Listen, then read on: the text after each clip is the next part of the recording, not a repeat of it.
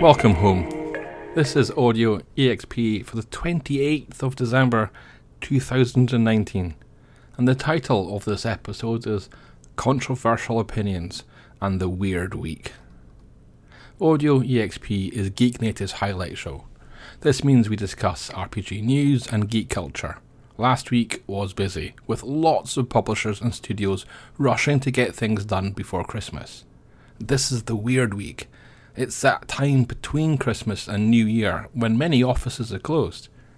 As a result, there's maybe less news than usual, but there's plenty of homebrew blog content from the community. We are also continuing our look at the best-selling RPGs of the year. By the time that this podcast is over, you will know the best-selling modern genre RPGs, pulp RPGs, superhero RPGs, and Western-themed RPGs. We had the 50th Genre Police published on Geek Native this week. That's an impressive run from Ben, and he's the smart author behind the whole series. Genre Police began as a way to intelligently examine genres, looking at the tropes, the history, and the lessons from each one, so that as GMs, we might run better games. The 50th article is called Remembering the G. It reminds us that in RPG, the G stands for game. It's okay to get all academic about defining the traits of Gothic horror, for example, but we must not forget the gameplay. So, Genre Police this week looks at board games and the surprising number of RPG lessons we might take from them. As always, it's one of my favourite articles of the week and it's worth checking out. You will find the link in the show notes. In terms of RPG news, there are 3 headlines that I picked up this week. Let's start with a Christmas story. Dream Realm Storytellers, who you might know for their brutal Viking 5e setting or their sourcebook about evil, published a free one-shot called Saving Christmas. So, if you have to run a 5e game at short notice this holidays, it might be worth checking out. Expect evil gingerbread men and trees that eat toys. Modiphius has published a deluxe edition of the Rangers of Shadow Deep. Now, Rangers of Shadow Deep is a skirmish game with RPG elements by Joseph McCullough. That's the same designer who does Frostgrave, another skirmish game. Now, Frostgrave is published by Osprey. Rangers of Shadow Deep had, until now, been published by McCullough himself.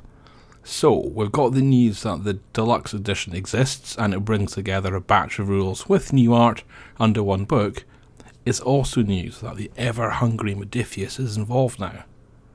Now, Free League Publishing, who initially published Mutant Year Zero with Modiphius, but who seem to be doing more and more on their own, gave us an update for the Alien RPG. This is the official Alien RPG. It's been out for less than a month, and it's sold out, although you still might find copies in local retailers. But don't worry, a new print run is incoming, and Free League expect their warehouse in the UK to be restocked by the end of next month. Also, for next year, we can expect a new cinematic adventure from them called The Destroyer of Worlds, as well as a sourcebook all about colonial marines. I didn't classify it as a headline, but I think it's worth pointing out that Humble Bundle has a deal on Adventures in Middle-earth right now. That's the official 5e-powered Lord of the Rings RPG. The publishers, Cubicle 7, are giving up the license, so there won't be any more of the game, and this bundle might be your last chance to finish or even to start your collection. Now, the title of this week's show talks about controversial opinions, and there's a few I want to headline here. Perhaps it was foolish, but this week I tackled the question, can the Dungeon Master have a player character? I have a firm view on this, but I recognise not everyone agrees. I argue a DM cannot have a PC. It's clear cut for me. A DM knows the plot. A DM controls the monsters, the NPCs, knows the map to the dungeon and the treasure in the chest, and creates the game. A DM is not a player. They are a participant, yes, but they are not a player. They create the world for others to play in. Therefore, a character that the DM controls is always a non-player character, by definition. Now, some DMs might have a reoccurring character that essentially acts as their avatar, or a favourite NPC, or a proxy, or a wannabe PC, but it's not the same thing. Now, it's a whole other debate as to whether or not a DM should have a personal NPC that tags along with the group, and I admit there are probably a few scenarios in which this makes sense, but otherwise it feels like a natural and tempting trap to fall into. If you disagree, then let me know on the blog in a relevant comment section. I thought Neil Litherland of Talking 10 made a good point that might encourage disagreement this week too. Neil wrote to urge players not to bring antagonism to the table. In summary, Neil suggests that if you wouldn't do it at work, don't do it in game. The argument is that your character will be left out. If they're a git and not worth the trouble, then you'll eventually be left behind at an inn while the rest of the party goes off and have adventures. And up until you get to that point, it won't be fun either.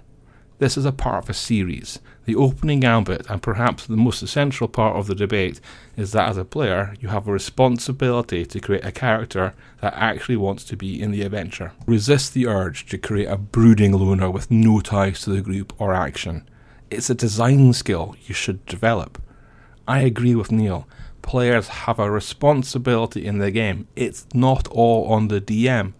Good players improve the game for other players. Bad players create obstacles. I think this is a controversial opinion because I'm sure there will be players who defend their rights to create antisocial jerks for characters. Now the thing is, you can still have an anti-hero as a PC, provided they have a reason to be there in the heart of the drama. That's why I think Neil is right. Now, every Friday, Geek Native publishes an RPG news roundup called Routinely Itemized. That blog post about creating characters that fit in with the group from Neil and Talking 10 was included in the discovery section of Routinely Itemized RPG 28. So if you like keeping a tab on some of the debates from the RPG and geeky blogger community that perhaps aren't big enough to be picked up by the powerhouses with professional writers and media monitoring teams, then hopefully Routinely Itemized is worth keeping an eye on. Also from Routinely Itemized 28 was a link to a discovery that Flying Buffalo have made. They've found some copies of the Lost Corgi edition of Tunnels and Trolls, and they're selling these. I imagine they'll go quickly, so if you're a collector, you'll be almost certainly interested. Another bit of news from Routinely Itemized is that the 2019 BAMFs are open. This is a public poll to find the best superhero RPG product of 2019. You can go and vote. Right, speaking of charts and 2019 successes, let's finish with the 4 genres of RPGs that we have bestseller data for published this week. The top 3 best-selling modern genre RPGs published in 2019 are Shadowrun, the 6 World Core rulebook, Changeling the Lost 2nd edition, and Sion 2nd edition. That means the top 2 fantasy and modern genre RPGs published this year are the same RPGs. How did that happen? Well, firstly, Catalyst Game Labs and Onyx Publishing can tag their games however they want. Shadowrun is a game set in the near future, while also rich in fantasy elements, and Changeling is a straight-up urban fantasy game.